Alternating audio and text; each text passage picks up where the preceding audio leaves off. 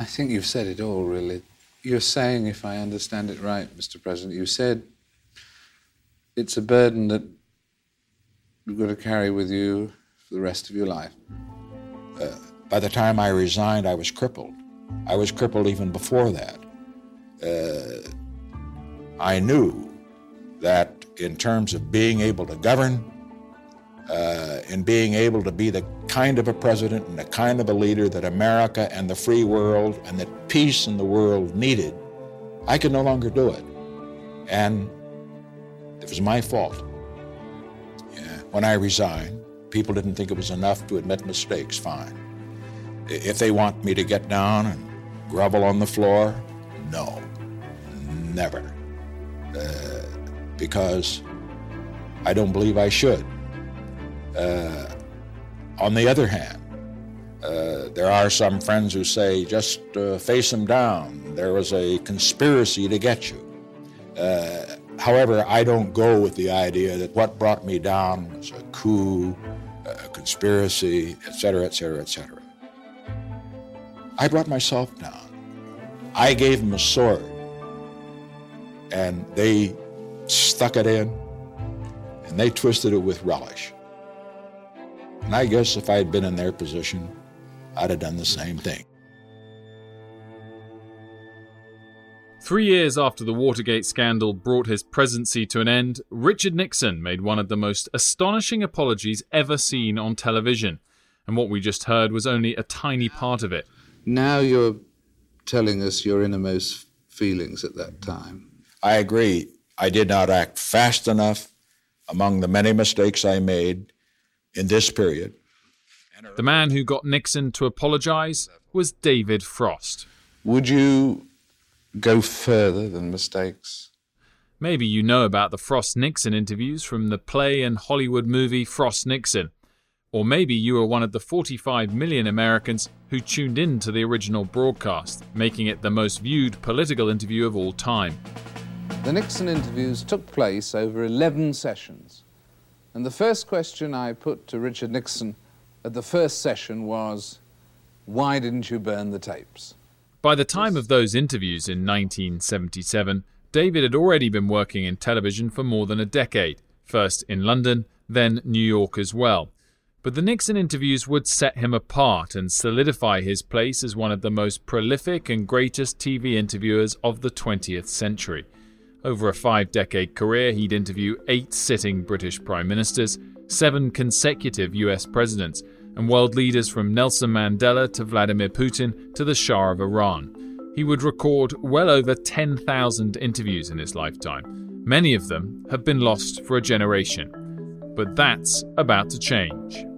I'm Wilfred Frost, and David Frost is my dad. And time spent with the boys. I remember when they were 5 or 6, they were quite good about, and Wilfred was quite good about saying, you know, God made the sky and God made the grass. But then, of course, comes the question, who made God? You know, which is really difficult. And I took a lesson that I learnt when I was a teacher for a year. And I said, well, I want you to think about that till tomorrow and then come back and tell me, you know. So that was the way off. When Dad died in 2013, suddenly and unexpectedly, I started a journey that would ultimately lead me here, to this podcast. Dad was a hoarder. He never liked to let things go. He had storage depots in London, New Jersey, and 2 in Los Angeles. And so after his death, I started to sift through it all.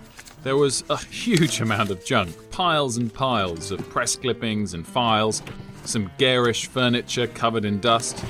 But I also found letters from Coretta Scott King, Barbara Walters, and J. Edgar Hoover, to name but a few. And, of course, the tapes. Hundreds of old tapes in large metal canisters. But they were unwatchable, literally.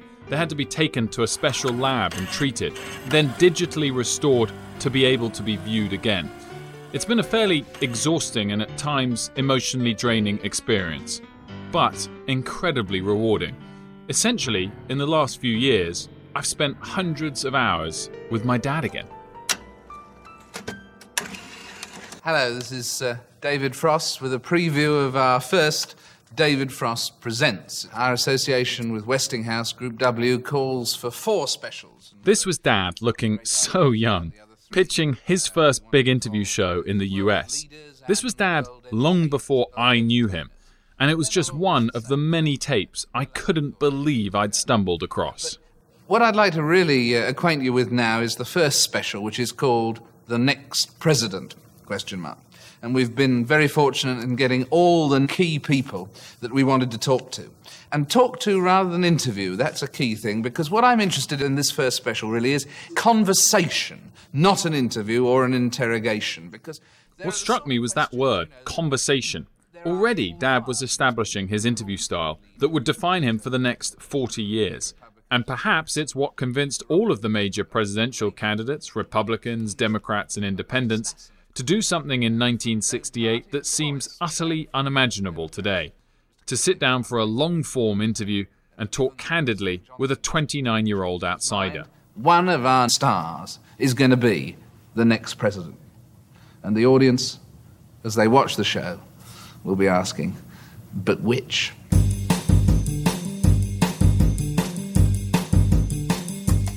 You know how they say that history repeats itself?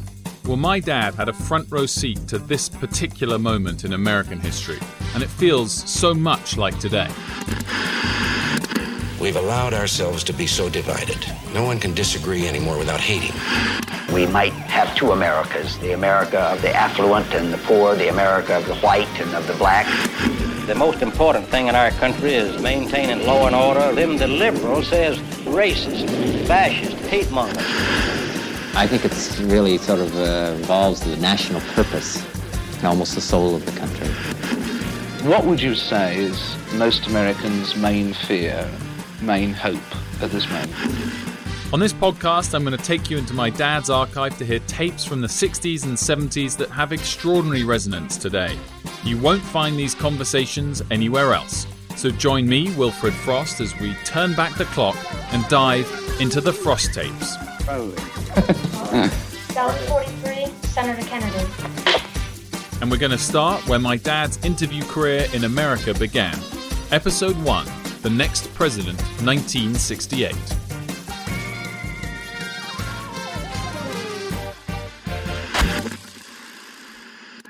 In an election year, of course, everyone behaves rather like a doctor, finding, what's wrong with the patient, America, and sort of suggesting remedies and so on. And everyone talks about the malaise, and there are many symptoms of it.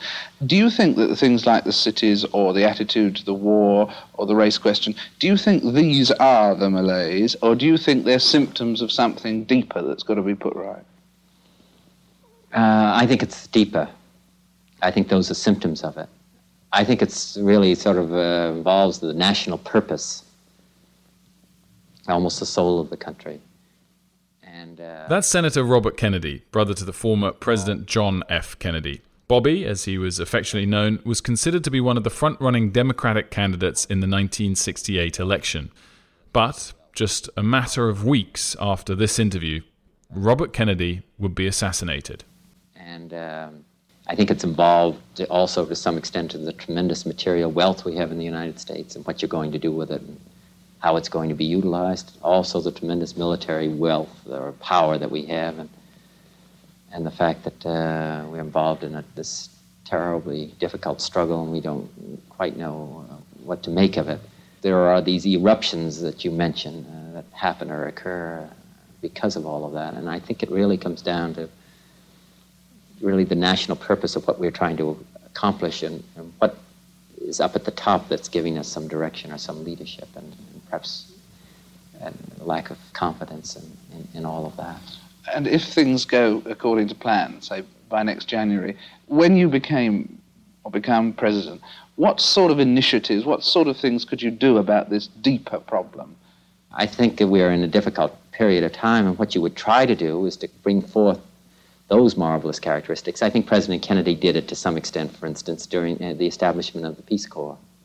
There you have tens of thousands of young people and older people as well, willing to give up their lives, give up their homes, give up their comfort, and go all over the world in order to help others. I think that's really characteristic of the United States. Was there something, in fact, that you mentioned President Kennedy, that he taught you about the scope of how much, the potentialities of the presidency? I mean, in a sense, what you're saying is that it's got more potential than's being realized. Well, I think that's true, and it goes beyond sort of specific pieces of legislation.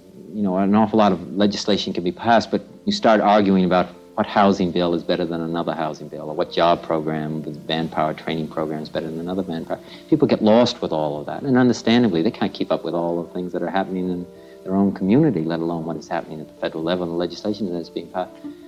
But the presidency is something far beyond that. It's not that you're going to agree with the president on every issue, for instance. There's going to be tremendous disagreement.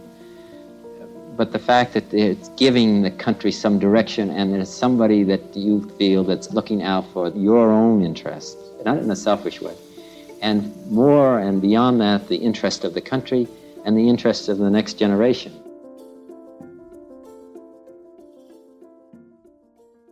Dad wasn't always interviewing heavy hitters like Bobby Kennedy. In the early 60s, he'd graduated from Cambridge and began working as a stand-up comedian, doing sets at the Blue Angel Club in London. His comedy led him to getting involved with a satirical television show aimed, in the words of one producer, to prick the pomposity of public figures.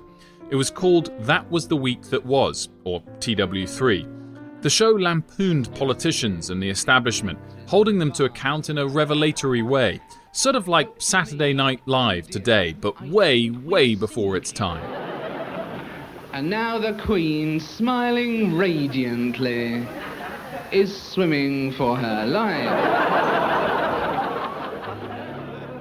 Dad's early TV work would even help launch the careers of John Cleese and Graham Chapman of Monty Python fame, and legendary British comedy duo The Two Ronnies.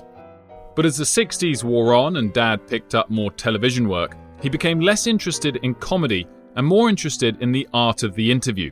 By 1968, Life magazine was saying his interviews were like a crisp and controversial confessional booth where the great, the notorious, and the weird came to bare their souls. But Dad was getting restless doing that just in London. He set his sights on the bright lights of New York City, the land of opportunity as he saw it. He risked his own money to pitch the show idea, The Next President, and central to his pitch was that confessional booth. All these people are all the while asked a lot of questions. You know, those fantastic press conferences, much more efficient ones you have here than we have in England. And they're asked a lot of questions there all the time. And what I've tried to talk with them about are things that are not usually asked, about their personal philosophy and about themselves. Because it was 1968, a tumultuous year. Campus unrest was spreading across the country with students protesting the Vietnam War and racial injustice. At South Carolina State University, 3 unarmed black students who were protesting segregation were shot and killed by police. The event became known as the Orangeburg Massacre. Dad interviewed Ronald Reagan, then the governor of California and a candidate for president, just a few weeks later, and asked him how he would address campus unrest. I think sometimes in our own country here, and where this centers on youth, that some of the rebellion on the part of youth is because we, their parents, they have seen us displaying a kind of hypocrisy. We are not ourselves following enough the principles and the standards that we tried to teach them. So it isn't that they're rebelling against our standards. They're really crying out for someone to give them some standards. I believe that some of the disturbances on the campus are not the result of too much discipline. I think that they're like the small child that's stomping his feet, and what he really wants is a parent to take him in hand and shake him and let him know where the guidelines are. In this way, we could also give them a banner to follow, a cause to believe in. And I think people are looking for such a cause. When you talk, for instance, about violence in the cities and in the streets and crime in the streets and so on, I mean, what are you referring to? I mean, how many different categories are included in that? Well, it covers and is encompassed in this whole thing about the morality gap in our land. It has to do with the increase in crime, of course, and particularly the increase in crimes of violence.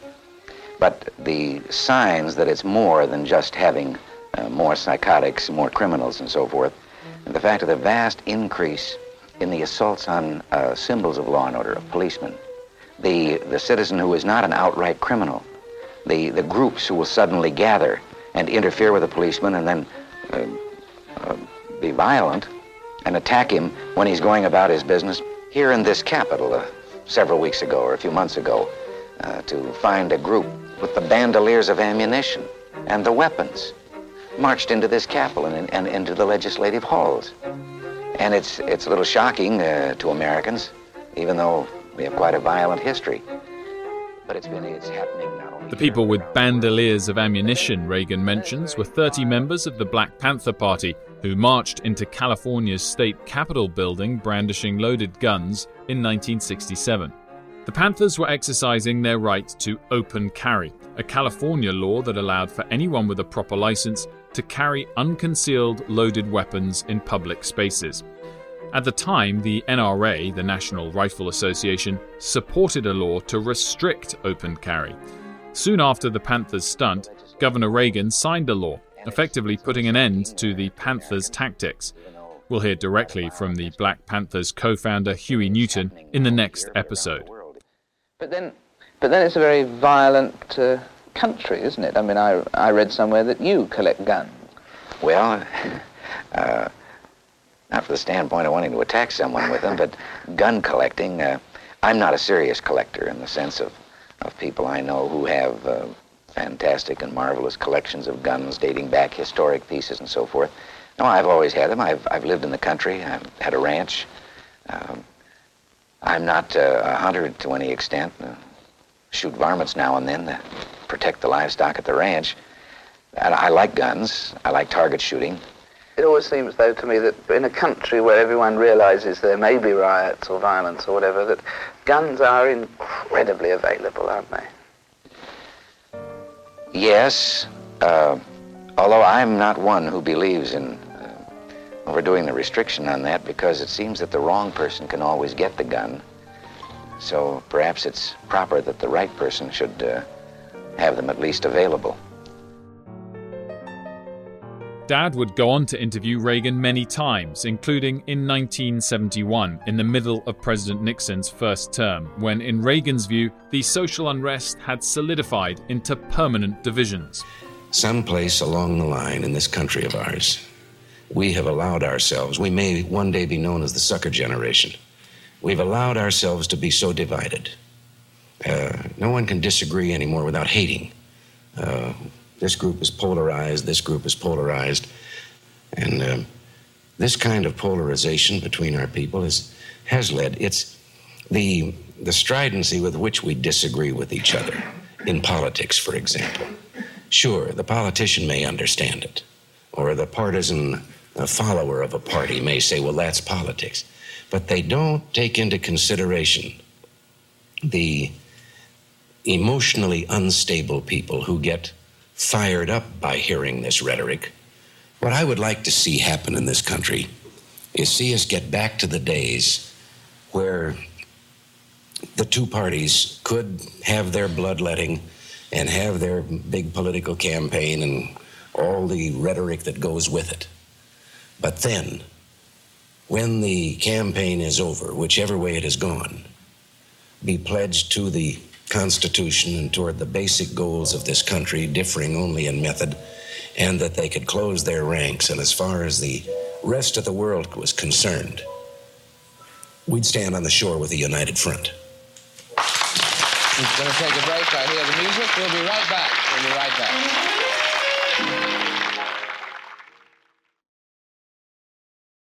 The fact that Dad moved from comedy into more serious interviews so quickly might seem surprising, but we had a glimpse of it the day after President John F. Kennedy was killed in 1963. It was a shock in America, but in Britain too. And the TW3 team couldn't bring themselves to do their normal comedy show criticizing politicians that night. Instead, they tore up the script and wrote a tribute to JFK, which Dad then delivered that night on the BBC.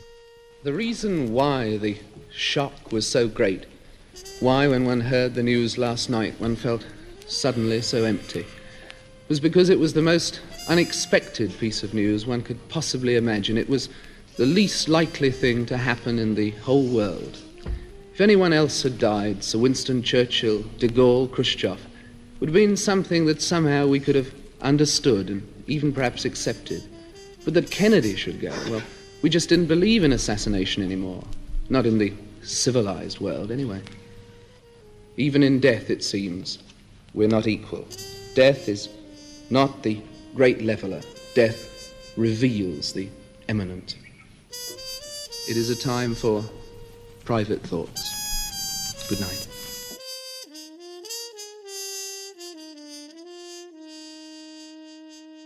Unbeknownst to Dad, his producer sent the tape to the United States, where it was widely viewed.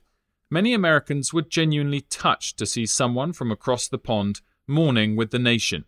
In fact, Senator Hubert Humphrey would have part of Dad's monologue read into the congressional record, and 5 years later, Dad would be interviewing Humphrey, by then Vice President Humphrey, for the next president. Here they're talking about the impact a president can have in healing the divisions in America. What is my aim is namely one citizenship in this country. I have worried about that we might have two Americas, the America of the affluent and the poor, the America of the white and of the black, the separate but unequal societies, as our Commission on Civil Disorders said. But I don't believe that's inevitable, you see. I believe that all of these things are manageable. I believe that with effort and determination and conviction and program and courage, you can change these things. I believe in the capacity of the human being to shape history, to mold events, to create events, and not just to be the victim of history or events. You've had this tremendous experience as vice president. In what way would you like a vice president to be? I mean, if a vice president, for instance, working under you as president, disagreed on grounds of conscience very much with what you were doing on policy, would you expect him to speak out or what? I would expect him first to speak to me so that we could talk it out, hopefully reason it out. But I've always believed that there is a higher authority than legal authority. And I think a man's conscience is indeed that high authority. And if it was a fundamental, basic cleavage, I would expect that that man would feel obligated to at least speak out. Humphrey would win the Democratic nomination only to lose the election to Richard Nixon come November. But that conscience that Humphrey talked about was something Dad often exercised himself in his interviews. As a young man, he was a lay preacher in the Methodist Church, and his dad, my grandfather, was in fact a pastor. And as Dad began interviewing, he saw himself in a unique position to hold people to account for what they'd done or said. And he did that in 1968 when he interviewed another presidential candidate, segregationist and perennial governor of Alabama, George Wallace, who after missing out on the Democratic nomination in 64, came back as a third-party candidate in 68 and got 13.5% of the popular vote. The crux of the matter is this, is that the people in our region of the country, the Southland, applied common sense and logic to the matter of race relations. And we had a slow evolutionary process in which we had peace and tranquility, unlike that existing any place in the world where there were people of opposite races. And now we find that what I call the pseudo-intellectual elite cult, who sit in their ivory towers and look down at the average man on the street and tells him that I must tell you about race relations. But where did we have the breakdown of law and order and the lack of peace and tranquility? We had it in Detroit. We had it in Los Angeles. We had it in Newark, New Jersey. We had it in New Haven, Connecticut, in Chicago, Illinois. We did not have it in those regions of the country where a common sense, logical approach to the problem of race relations had been applied. And it's ironic in our country that people have called those of us racist who have tried to let local people work out matters involving race instead of someone 1,000 or 2,000 miles away in Washington. And when you ask for that right to determine and solve matters at the local level, then the liberal says racist, fascist, hate monger. Yet, evidently, their theories have not worked, because where they have applied their theories, we've had a complete breakdown of race relations, and we've had a complete lack of dialogue between the races. And in our part of the country, we have better race relations, thank God, than we have any place above the Mason and Dixon line, for which I am grateful. And I have never made a statement in my life that reflected on anybody because of race or color. I don't ever intend to do so. Well, let's come to the basic question on race that's been asked for years and years.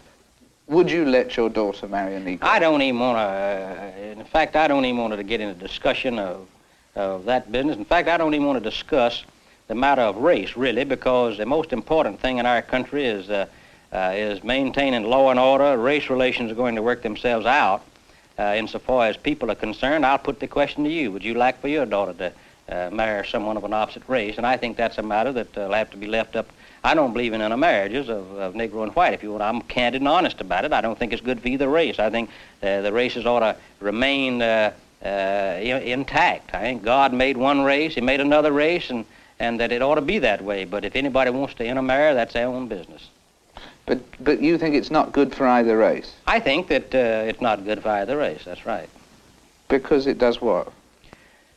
Well, you see, that's one reason I don't even like to discuss these matters with you folks. All you want to do is talk about race. Now, you come from England. No, we've got 3 or 4 reels. We can go on to the other subject. Where you folks have passed a law over there that you don't even let Asians come in the country. Oh, I know. We've got nothing to preach about. Well, I just don't even want to talk about race. Why? I'm not even going to talk about bloodlines. I'm just going to talk about the common sense right of people in the states to determine policies of domestic democratic institutions and let them decide those questions. Yeah, but you made a point. You must explain it. You made the point that you think it's not good for either race. Why is it? I think for obvious reasons, and I'm not going to discuss it any further. I'm not going to discuss it any further, that's all. But then the reasons aren't obvious. I'm just not going to give you any. I don't have to give any reason for it. I just don't think intermarriage among the black and white race is good. Now, you've got what you want. Well, no, I mean, I don't particularly want to... Well, I say I'm not going to discuss it any further. Why? Because it's impossible to explain. I just don't want to discuss it. I just don't want you discuss it. Well, is it irrational? I just don't want, because that's all you talk about is race. And I'm not a racist, and I'm not anti-Negro. And every time I'm on a program of any sort, whether it be Westinghouse, English, British, French, they want to talk about race. And I'm just not going to, I don't have anything against anybody because of race. And that's all I'm going to say about it. No, let me make it clear. I want to talk about a lot of other things. I want to talk about God and the country and a great many other things. But the point is, you're usually so explicit and good in your explanations that it makes one rather mystified why this is one point that you can't explain. I've mystified you then. Ladies and gentlemen at home, you're all mystified.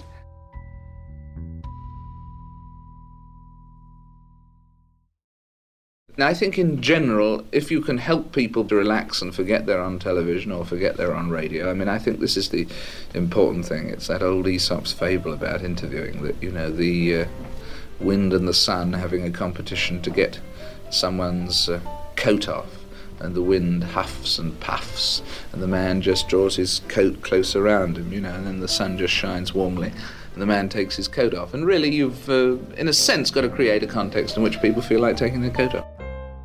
If there was one man who needed help getting comfortable in front of the television, at least in his early days, it was candidate Richard Nixon.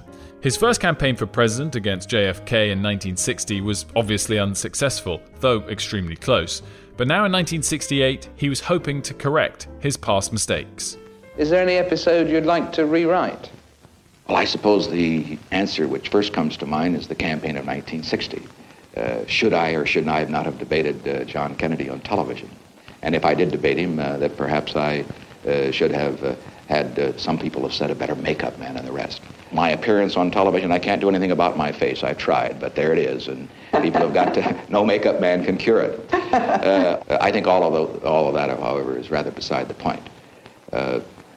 I would not try to Monday morning quarterback the things that I did as vice president or as a campaigner. Mistakes were made. I prefer to look to the future. And as far as those mistakes are concerned, I'll try not to make as many. Right. Now, I just wondered if there was one remark, for instance, you looking back, wish you hadn't said, or something like that. I think we've all got those, probably.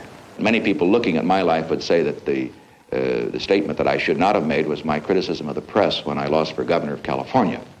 And I would... After losing the race to become California's governor in '62, Nixon felt the press were delighted at his loss. He famously said, "You don't have Nixon to kick around anymore, because, gentlemen, this is my last press conference." Needless to say, it wasn't. Because I remember when I first entered politics, a very wise old politician gave me some very good advice. He said, "Now, Dick, I want to tell you something. You're going to make many mistakes during the course of your political career, but remember this. Never get into an argument with the press. because they always have the last word. However, when I finished that campaign for governor of California, I didn't have any idea that I would ever be sitting where I am today being interviewed as a potential candidate for the presidency of the United States. And a private citizen has a right to express his views when he thinks he's being put upon. However, as a public figure, I would say that was a mistake. And I can also assure you that as far as getting in an argument with the press, it won't happen again as long as I'm a public figure. But when you're not, then you never go. But I mean, do you in fact recognize the picture of yourself you see in the press? Is there one thing about you, one personal quality you suspect that doesn't get enough play in the press? Well, now, I'm not going to get in the business of criticizing the press again. No, just to say, what one thing you'd add to the... Oh, to the picture in the press? Yes.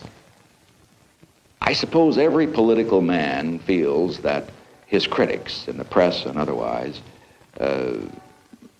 make a mistake when they question the sincerity of his views.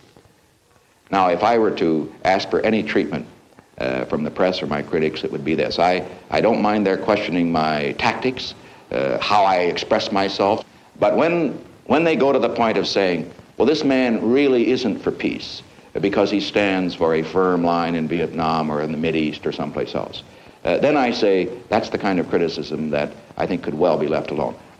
This is a huge question, I know, but at root, what would you say people are on Earth for? Abraham Lincoln put it best when he said that our goal is to give everybody an equal chance at the starting line. He did not say that our goal should be to give people the housing and the jobs and everything that they want, but an equal chance at the starting line. And if my children and their grandchildren can grow up in a world in which all people have an equal chance at the starting line and to develop to the full their creative abilities, then we are going to have progress just undreamed of. We're going to break into the unknown, and it will be an exciting and interesting world. Of course, Nixon would go on to win the election of '68, and the next 5 years of American history would be shaped by his policies and actions. Dad and Nixon would meet again under very different circumstances in 1977. The Next President, 1968, was broadcast across America in May. It was a success for Dad and would lead Westinghouse to give him his own nightly show the following year. For the broadcast, each interview was cut down from 40 minutes to about 12 minutes. And given that it was a trial production with Dad for Westinghouse, it had a fairly low budget, so the tapes that weren't broadcast were reused and recorded over. Except one of them, Robert Kennedy's interview. On news of Kennedy's death, Dad managed to save the entire interview, which was then broadcast in full, and we return to it now. Of what was possibly the last personal interview he gave. We are showing it tonight, in tribute, in his memory. Sound 43, Senator Kennedy. Senator Kennedy, wherever I go in America, people always say to me that this is so-and-so, but this isn't the real America. If you had to pick one place, where would you point to and say that to you this was the real America? Well, I think it's probably difficult. If you ask me for a specific place, I think perhaps smaller towns are upstate New York, Iowa, but I suppose there are a lot of different communities. I think once you get away from maybe the large urban centers where life is a little bit more frantic, I think you might see more about the understanding and the courage and the compassion of people. Some people define an election year as a year in which people are trying to find out what the electorate are hoping for and what they're frightened of, that it's to do with hope and fear. What would you say is most Americans' main fear and main hope at this moment? Well, I think really it's a hope for a national purpose, and I think that sounds general, but I really think that's a recapturing of the purpose of the country and the direction of the country. I think that's what it is fundamentally. The end of divisions within the country. Not the end, because we can never end them, but I mean to escape from the bitterness and the hatred that exists to a greater extent in the United States than perhaps it has for a number of generations. and to give us some national purpose and restore the soul of the country. Now, what was the other question? The fear. The fear that we won't. But what is, national purpose is another thing that's terribly difficult to define. I know, and I think that a lot of it's, as I say, we have this tremendous gross national product, we have this tremendous wealth, the economy is going up fantastically high, the individual is making much more money, and what does it all mean once we have it? If children and parents are becoming alienated from one another, if there's greater bitterness between blacks and whites, as there is now, and if we're very bitter and over the war in Vietnam, then you wonder just what direction you're going in and what this all means. But basically, you just say that it, in a sense, lost direction, really. I just think we can do much, much better, this country, and I don't want to continue like we have over the period of the last few years. I don't believe the American people do. I think we want to turn a corner, and I don't think we can at the moment. Do you believe in the principle, my country, right or wrong? No, I think that one has this affection or feeling for its country, but I think of what Camus said during the war with Algeria, that my criticism comes because I want to love my country in justice. And I think that's what we want. We want to have this affection and feeling for our country in justice. Of course, many have wondered how different America might have been if Kennedy, who had a good chance of winning in '68, hadn't been assassinated. I was going to the big question of and this is a huge one, but very basic in a way. What would you say at root that people are on Earth for? I think basically to make a contribution to some others who are less well off.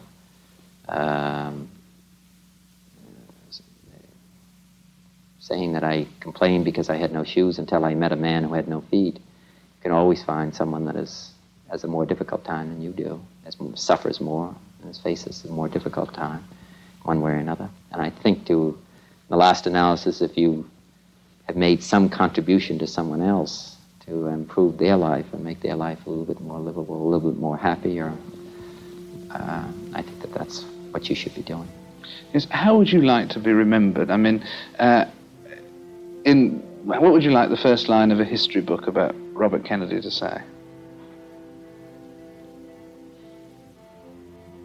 I think something about the fact that I made some contribution to either my country or those who were less well off. I think again back to what Camus wrote about the fact that perhaps this world is a world in which children suffer, but we can lessen the number of suffering children. And if you do not do this, then who will do this? And I'd like to feel that I'd done something to lessen that suffering. That particular phrase of that particular interview resonated with Dad more than any other in his career. He would always talk about the need to make a contribution in life, whether speaking in public or to my brothers, Miles, George and I. I feel like he used the phrase even more in the twilight of his life. In fact, in an ad campaign for the clothing brand Dunhill, just a couple of years before he died, he reflected on those very words said to him by Bobby Kennedy in 1968. Robert Kennedy was talking about his work and so on, and I said, how would you like to be remembered and so on, and he said, well, there's a line in Albert Camus that this is a world in which children suffer. And I'd like to have made a contribution to lessening that suffering. One man can make a difference. Are you that one man?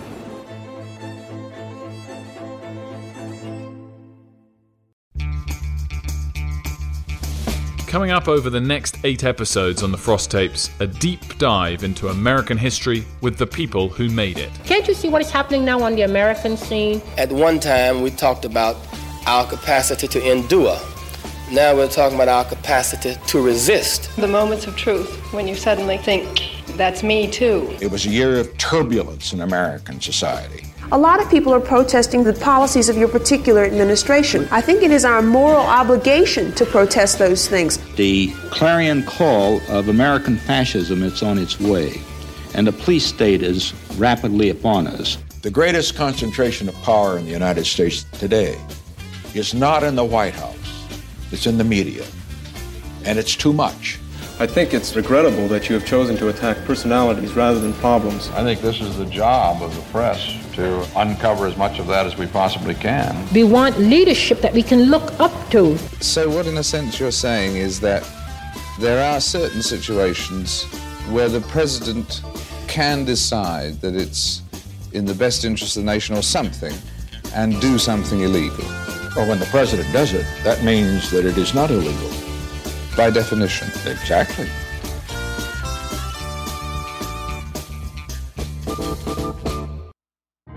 These interviews have been edited for length and clarity. The Frost Tapes is a production of iHeartRadio and Paradine Productions. Executive producers of The Frost Tapes are Wilfred and George Frost. Executive producer for iHeartMedia is Mangesh Hattikudur.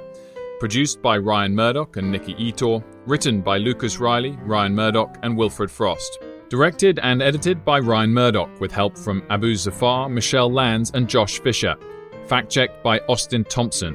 Special thanks to David Peck at Reeling in the Years Productions and Morgan Lavoie of iHeartMedia.